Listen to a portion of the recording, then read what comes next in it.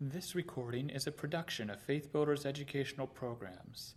This presentation was recorded at Teachers Conference 2018, held at Faith Builders from October 12 to 14.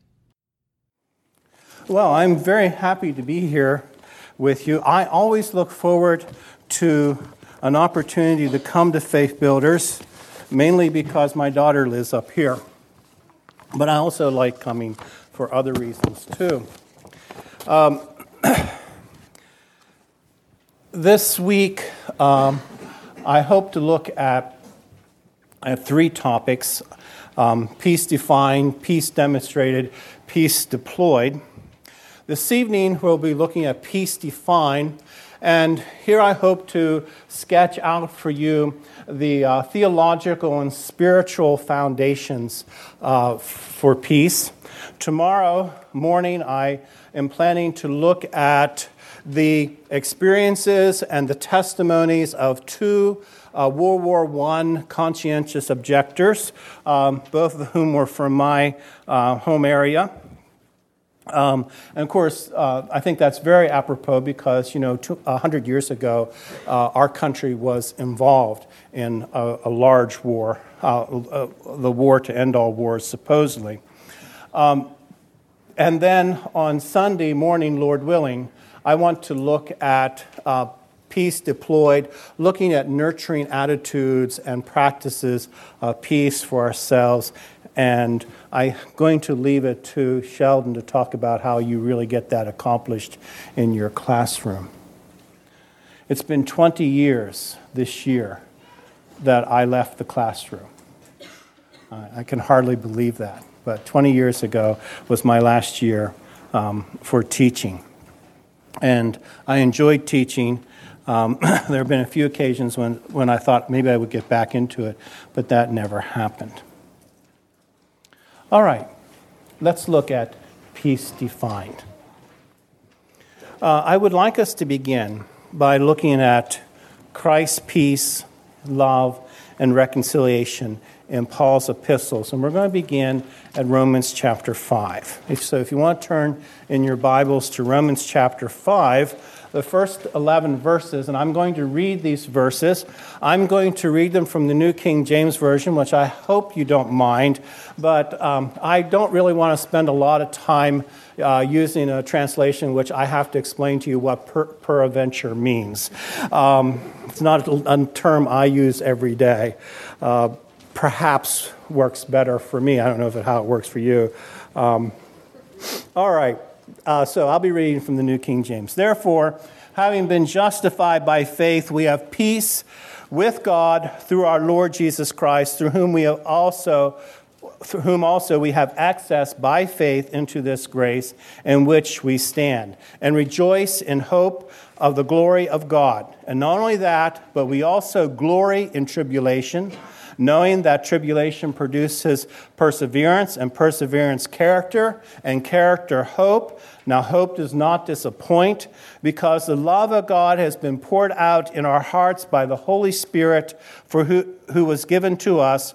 For when we were still without strength, in due time Christ died for the ungodly. For scarcely for a righteous man will one die, yet perhaps for a good man someone would even dare to die. But God demonstrates his own love toward us in that while we were still sinners, Christ died for us. Much more then, having now been justified by his blood, but we shall be saved from wrath through him. For if when we were enemies, we were reconciled to God through the death of his Son, much more, having been reconciled, we shall be saved by his life. And not only that, but we also rejoice in God through our Lord Jesus Christ, through whom we have now received the reconciliation. I want you to notice here three words: peace, love, reconciliation. Okay? And the first one that Paul talks about is, he said, we now have peace with God through our Lord Jesus Christ. Now, the word that is used here, I understand, and I am not a Greek scholar, so I just take what other people tell me.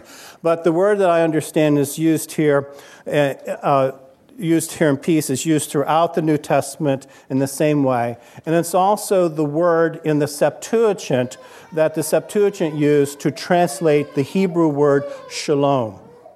And shalom in the Old Covenant did not necessarily mean only the absence of conflict. It could mean that.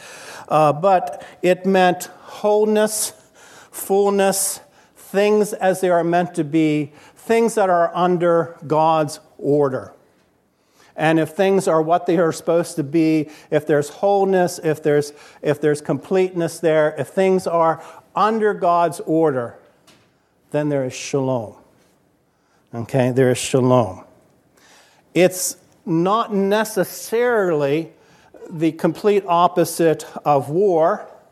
You know, we talk about war and peace. Tolstoy wrote a wonderful novel with that title. It was more about war than peace. And the only thing I always had trouble with was keeping all those Russian names straight.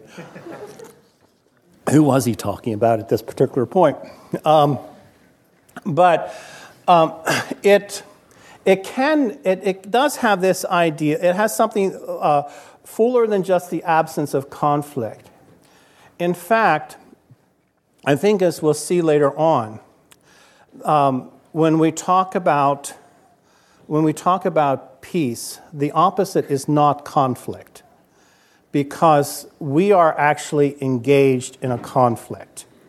We're actually engaged in something. We cannot help but be engaged in a conflict. And we'll be talking about the nature of that conflict, what the nature of our weapons are, and so on. But here it does have the idea of being the opposite of enmity, being the opposite of hostility. And he talks here about the fact that we have peace with God. Why do we have peace with God? Well, we have peace with God through Jesus Christ. And so the interesting thing here to note in this particular passage, what does he say? He said, Christ died for us, the ungodly, those who were not like God, those who were God's enemies. He died for us while we were still God's enemies. And this was in God's plan. And this is part of God's provision. And this is how God takes care of evil.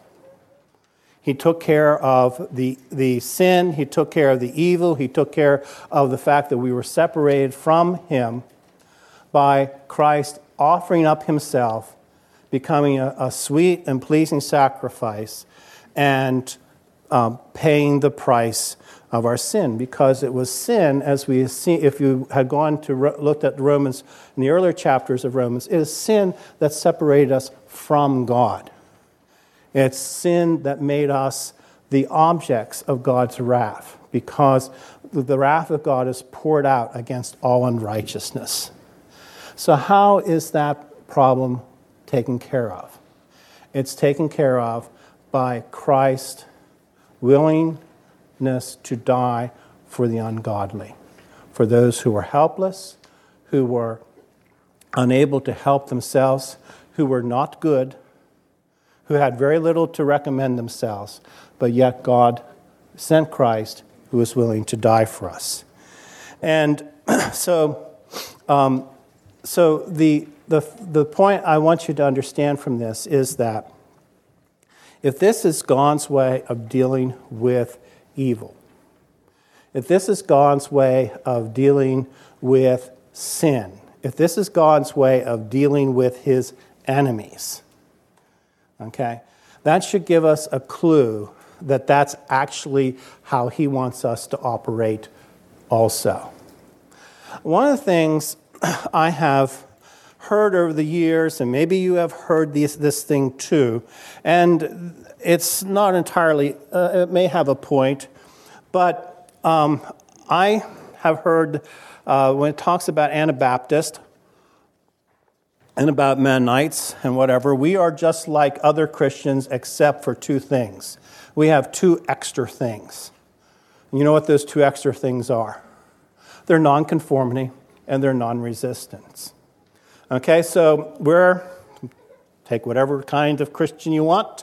Take evangelicalism. We're just evangelicals in funny clothes who don't kill people. All right? If it's fundamentalism, we're fundamentalists who wear funny clothes and don't kill people. Well, that misses the point. Okay? And the reason why it misses the point is because it misses the fact that our non-resistance, our peace, our understanding of peace, is rooted in how God treats us and what God did for us and how he dealt with evil. And how did he do it?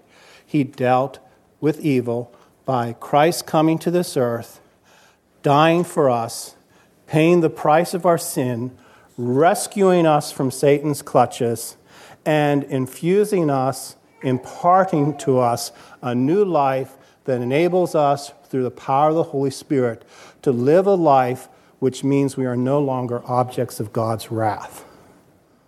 Okay? Now, so my point that I want to make here is that peace is rooted in the atonement. Peace is rooted in the atonement. Peace is rooted in how Jesus procured for us our salvation. And Paul talks about that here. Okay? He talks about justification, which is having a right standing with God, being vindicated by God. But he also talks about this thing called reconciliation.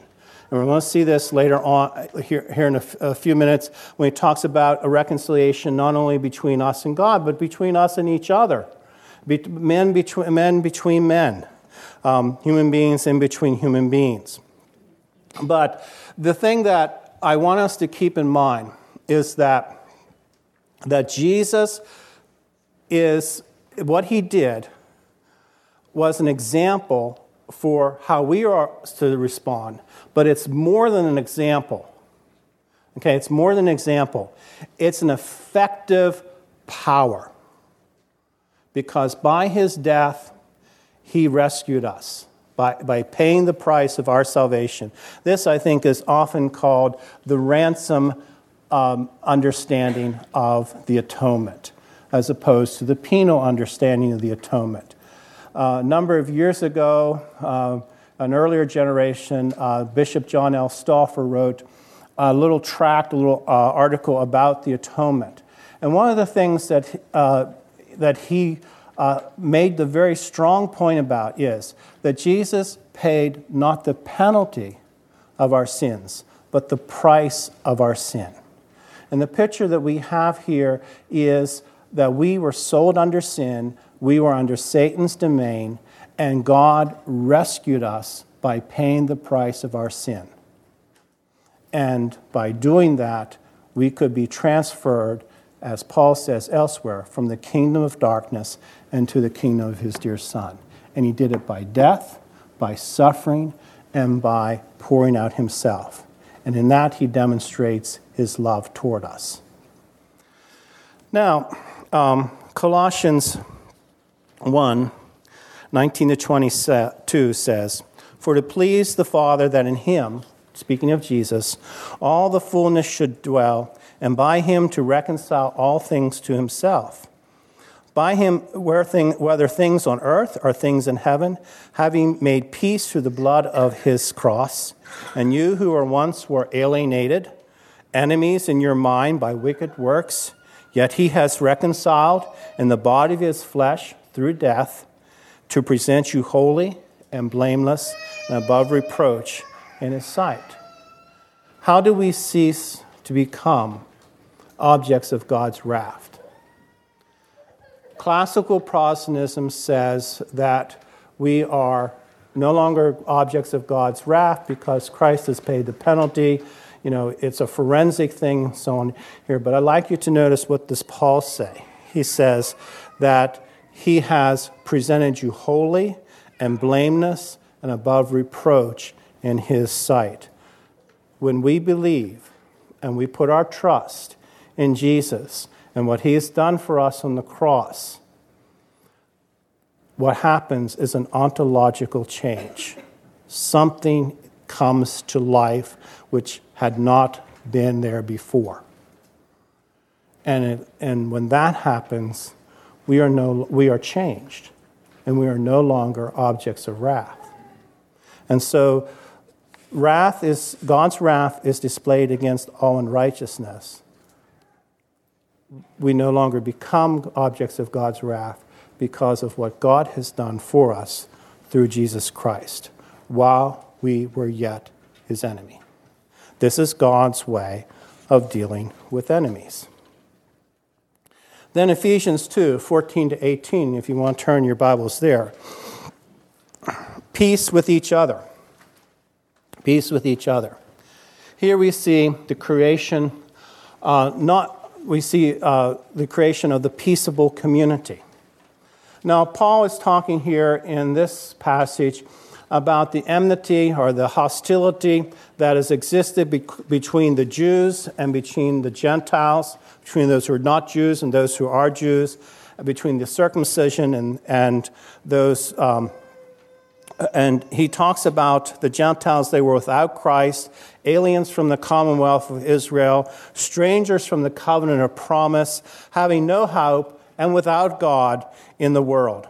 But now, in Christ Jesus, you who were once far off have been brought near by the blood of Christ. For he is himself our peace, we who have made both one and has broken down the middle wall of partition, having abolished in his flesh the enmity, that is, the law of the commandments contained in ordinances, so as to create in himself one new man from two, thus making peace, and that he might reconcile them both to God in one body through the cross, putting to death the enmity.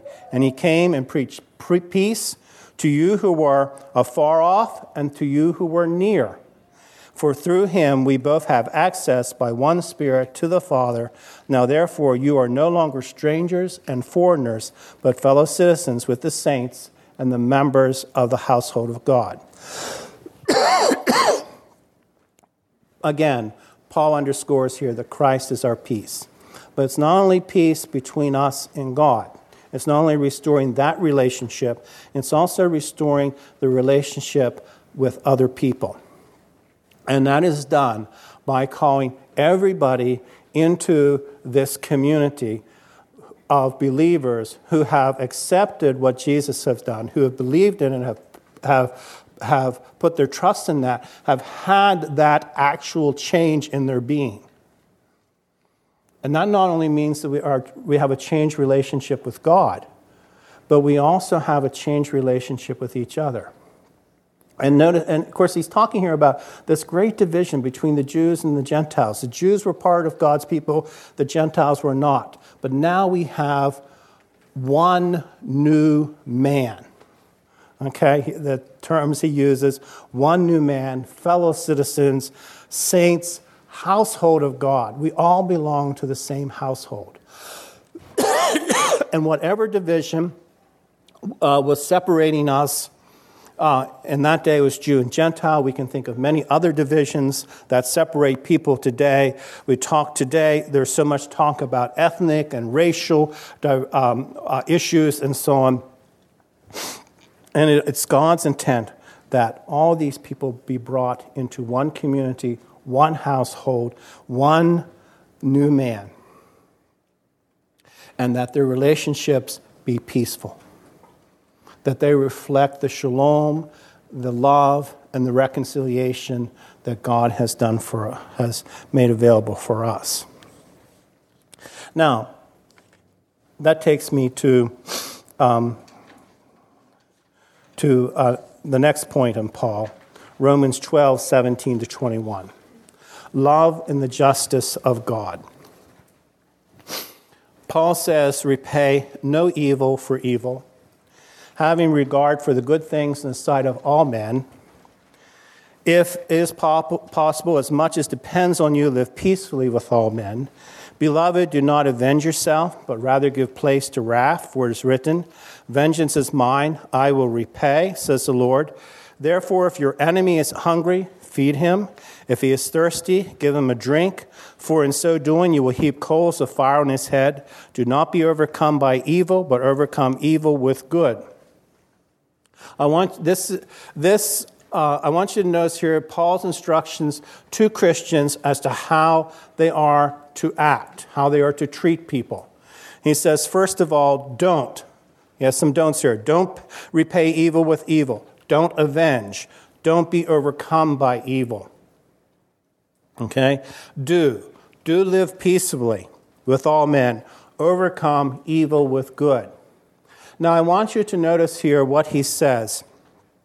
He says, give place to wrath.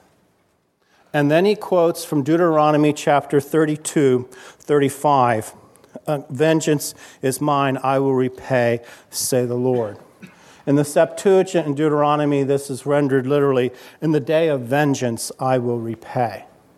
Now, it's interesting to me that when we look at this term avenge and vengeance and so on, in the Greek, from what I understand, it is rooted in the same set of words that we sometimes translate as righteousness, justification, justice, vindication. All right? So it's all rooted in one of those. And one of the things that Paul is telling us here is give place to wrath. Does not mean that evil will not be punished. We know that evil will be punished. It's not our job to pay it or to punish it. That has not been given to us. That is something God holds to himself. And in that great day, in the day of vengeance, in the day of vindication, when things will be set right and things will be what they want to be, God will do what needs to be done. Everyone will receive their proper comeuppance or their the mercy and the forgiveness that they have availed themselves of. So what Paul is telling us is trust God to do what's just. Have patience. That's why earlier in Romans, I think he's talked about perseverance, patience, and so on. Have patience. Let God take care of the problem. Our responsibility, what he's instructed us to do is do no evil and do what is good. Now, I started with Paul here on purpose, because now I'm going to go look at what Jesus said in the Gospels. And in case you're worried, what I had to say about Paul is my longest section. Okay? But I started with Paul on purpose. And one of the reasons is that I really do want you to understand that peace is grounded in the atonement. Okay? That's, I think, a very important thing to carry with you. If you don't get anything else this week, get the point. Peace is grounded in the atonement. How God dealt with his enemies is an example for us, but not only an example. Just as it released power, just as it made possible reconciliation and redemption, we have to believe and trust. If we respond in a like way, it will release power, redemption, reconciliation, and trusting that God will vindicate us in that great day. All right? So that's one reason. But the other reason is that I am somewhat troubled by this thing I hear going around about red letter Christians. You ever hear that? You all read enough blogs to come across that one? Anybody hear about red letter Christians? Okay, all right. Now, I have a great deal of sympathy for people who talk this way, because the fact of the matter is, in much of professing Christianity, what Jesus taught and said really doesn't mean much. Or one can come up with nice, clever theological ways to explain why he really didn't mean what he said. Okay? And so some people picking up on that say, well, what we really need to do is look at what Jesus said and give that primary importance. Well, if you're using it simply as a corrective, that's fine. But sometimes what happens is that we create these tiers of canonicity where what Jesus said takes priority over the rest of the New Testament. And I have news for you. That is not what Jesus intended. What Paul and the other apostles said, what we have in the rest of the New Testament, is just as much coming from Jesus as the very words that he spoke here on this earth. Okay? So I started with Paul because I want you to understand that Paul is not saying anything different than what Jesus is. But Paul is also explaining to us some things that we don't have entirely explained in the Gospels about what Jesus accomplished. What was the cosmic thing that was happening? Now, Jesus hints at that. Okay? He hints at that. He says that I've come to give my life as a ransom for many. Okay? And he always uses that ransom terminology. He always uses that idea that I'm coming to pay a ransom. I'm coming to rescue people from the power of Satan and from destruction and bring them into a new relationship with me. Jesus also talks about the fact that when he went out casting out demons, that he saw Satan fall. He also talks about that wonderful little parable in which he says, how can, when they said, well, when you cast out demons, you do it by Beelzebub. He says, well, how can Beelzebub cast out demons? How can a house be divided against itself? And he tells this nice little parable about you have to go into a strong man's house and tie the strong man up and then rescue the people who were held captive in that house. And that's exactly what Jesus has done. It's no accident then that John saw in Revelation Satan being bound with a chain for 1,000 years. I like to always get a little eschatology in.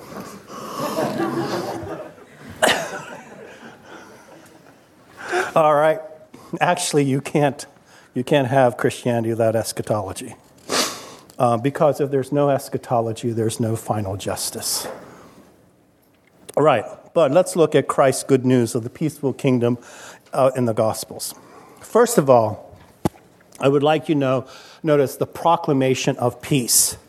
Zechariah, and I'm going to be using mainly Luke here. Zechariah, in his hymn of praise and his outburst of praise after the birth of his son, says in regard to John the Baptist, he's come to prepare the way for the Lord, to give light to those who sit in darkness and the shadow of death, to guide our feet into the way of peace, into the way of shalom, into the way of wholeness, of completeness, and where God's order is finally and ultimately expressed.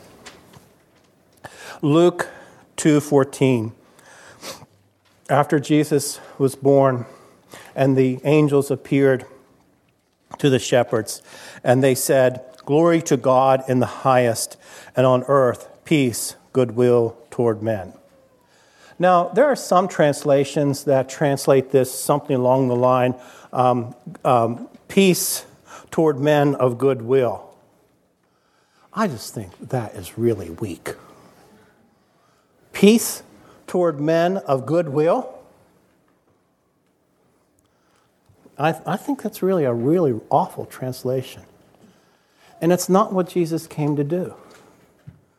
As Paul tells us, he came preaching peace to those of us who were his enemies.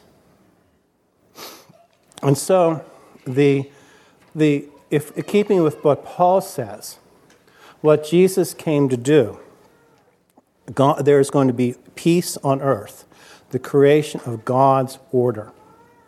And it's based on God's goodwill toward us, his good wishes, his good intentions, and his good actions toward us through Jesus Christ. And then in Luke chapter 4, verse 18, Christ announces the coming of God's shalom. He says there when he went into the synagogue and opened up Isaiah's scroll and read from it, "The Spirit of the Lord is upon me because he has anointed me to preach the gospel to the poor, the good news to the poor. He has sent me to heal the brokenhearted, to proclaim liberty to the captives and recovery of sight to the blind, to set at liberty those who are oppressed, to proclaim the acceptable year of the Lord." And then Jesus closes the book and he says, "Today in your presence, the scripture has been fulfilled." Jesus came to do what Isaiah had prophesied. He came to bring into reality God's shalom to his people. And he calls us into this shalom, into this peace, into this orderly community. And in chapter 6 of Luke, we have the Sermon on the Plain in which Jesus, and I think one of the things we have to realize looking at the Sermon on the Mount, the Sermon on the Plain, Jesus, I am sure wherever he went, he taught the material that's in the Sermon on the Mount and the Sermon on the Plain in various settings, various pieces and stuff like that. You know what you guys do. You tell stories, you give things, you tell bits here, here. Jesus was a teacher. Okay, my friend John D. Martin always worries about people who have heard all of his stories. And so I said, "John, go ahead, tell me again." I said, even N.T. Wright tells all his stories over and over again. It's okay. Because it's the stories being told and the teachings being told over and over and over again that finally lodge in us, isn't it? All right. And so Jesus here, again, weaves together some of the same teaching we see in the Sermon on the Mount. And it's but what's interesting here is that where in the Sermon on the Mount he starts off with blessings, in this Sermon on the Plain he starts off with blessings. But what are they followed by? They're followed by a set of woes. There are people who Jesus is saying to, "Congratulations, you're in a good situation. And, the kingdom of God is coming. God's order and shalom is coming. I'm going to be gathering together a new people made out of every tongue, kindred, and nation who are going to believe and trust in me, whom I've rescued from the clutches of Satan." It's good news for you. But then there are those for whom it's woe. And those are the scribes and the Pharisees, those who are perpetuating injustices, who are trying to use religion to advance that, and so on, who are missing the point. And then in the context of that, Jesus says, "I say to you who hear," those who have ears to hear, listen. "Love your enemies. Do good to those who hate you. Bless those who curse you. Pray for those who spitefully use you. To him who strikes you on one cheek, offer the other also. And from him who takes away your cloak, do not withhold your tunic either. Give to everyone who asks of you, and from him who takes away your goods, do not ask them back. And just as you want men to do to you, you also do to them likewise. But if you love those who love you, what credit is that to you? For even sinners love those who love them. And if you do good to those who do good to you, what credit is that to you? For even sinners do the same. And if you lend to those from whom you hope to receive back, what credit is that to you? For even sinners lend to sinners to receive as much back. But love your enemies, do good, and lend, hoping for nothing in return, and your reward will be great. And you will be the son of the Most High. For he is kind to the unthankful and evil. Therefore be merciful, just as your Father also is merciful. Judge not, and you shall not be judged. Condemn not, and you shall not be condemned. Forgive, and you will be forgiven." Now, I want you to know, I'm going to look at a number of things here very quickly, but one of the things I want you to notice here, at the very end of this, Jesus says, "Therefore be merciful, just as your Father also is merciful." Do you know how he says that in Matthew? "Be ye perfect, even as your Father in heaven is perfect." Okay? I think that if we are trying to understand what does he mean by perfection, and I think it's something more than maturity. I know people say, well, what he's really talking about there, when he's talking about perfection, is not sinless perfection, it's maturity. Be ye mature, even as God is mature. Somehow that doesn't work.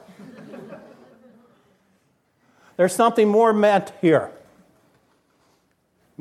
Luke, I think, gives us a hint, gives us a sense of what it's talking about. Be ye merciful, even as your Father in heaven is merciful. We all need mercy. We need it from God. We need it from each other. Okay?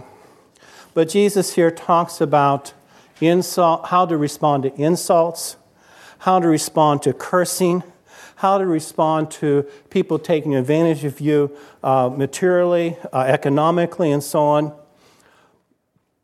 And the thing that I want you to notice is that you can go back into the Old Covenant and you can look at things where it says, basically it's the golden rule, do unto others as you would have them do unto you.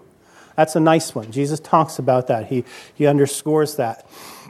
And in the law, there's this thing, if your enemy's donkey falls in the ditch, you should really pull the donkey out of the ditch,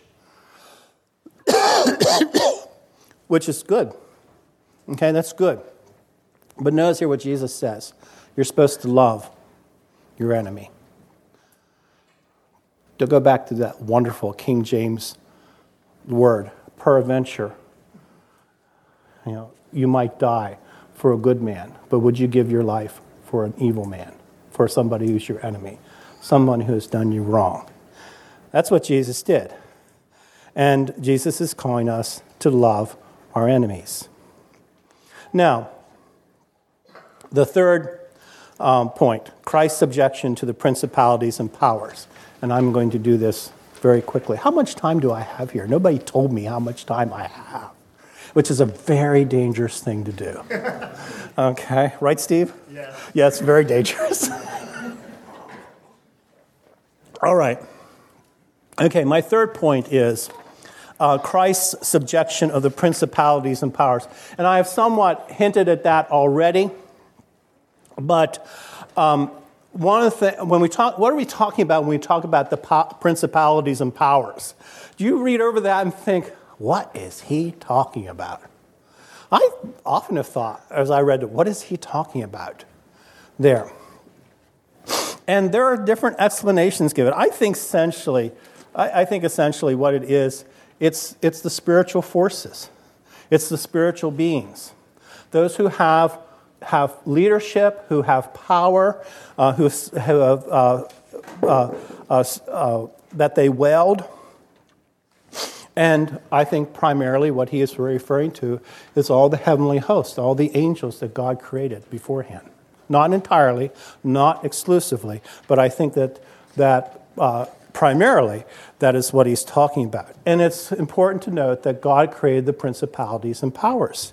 In Colossians 1:16, it says, "For by him all things were created, they're in heaven and they're on earth, visible and invisible, whether thrones or dominions or principalities or powers, all things were created through him and for him." That's how it was in the beginning. Okay, but we know that something else happened after that. We know that Satan and I don't actually know this is in the Bible. It's in Milton. Is that as good?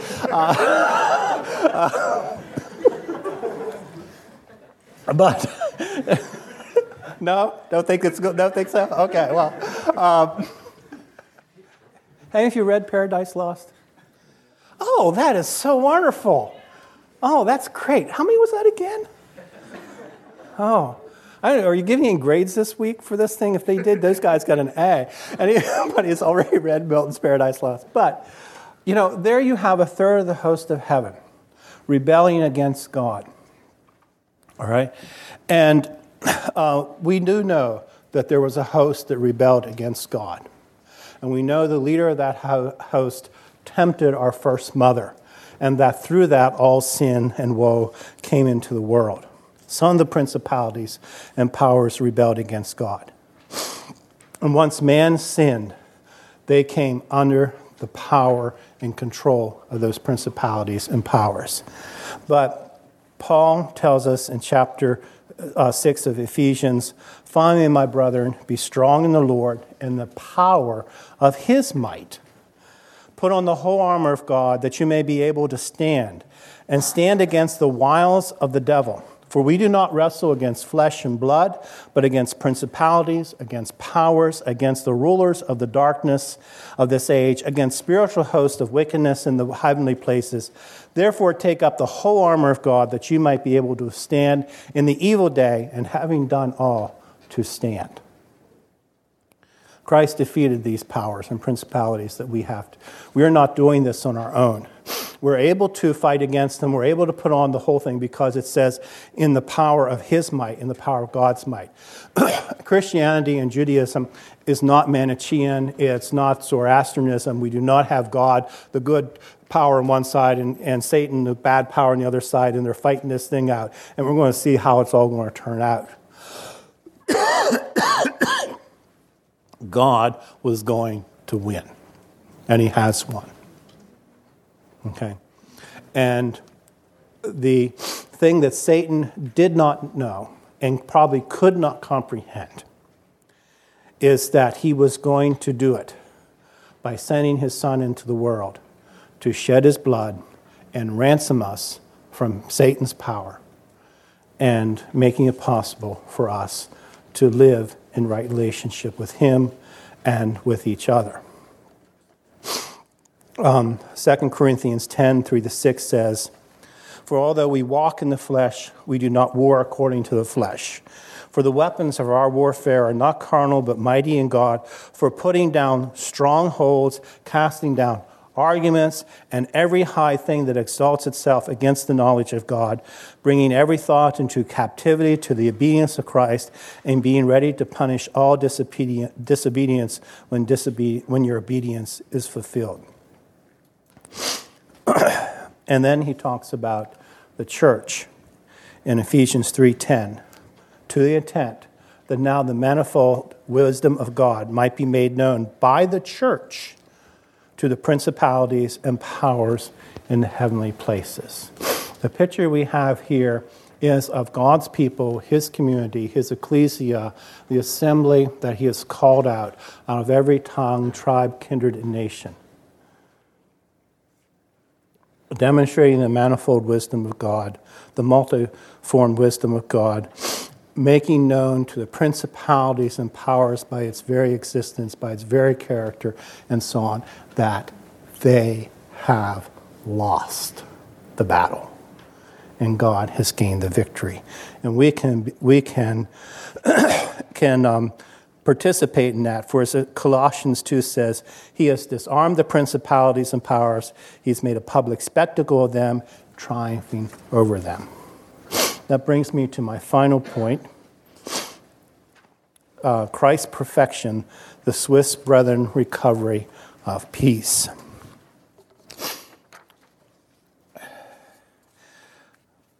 After the first centuries, in which there is fairly overwhelming, though not necessarily, I would say uniform, but not necessarily exclusive evidence that the early church abhorred violence, it abhorred war, it did not want its people to be part of it, did not want them to be soldiers, did not want them to participate in infanticide and abortion and any kind of other killing. That we have what we call the Constantinian fall. Now, it's very complicated. It didn't happen in a day or a week or a month, a year, a decade, or so on. It took some time to happen. But by this thing, the character of the church was changed. One could argue that maybe the church apostatized and it ceased to become the church.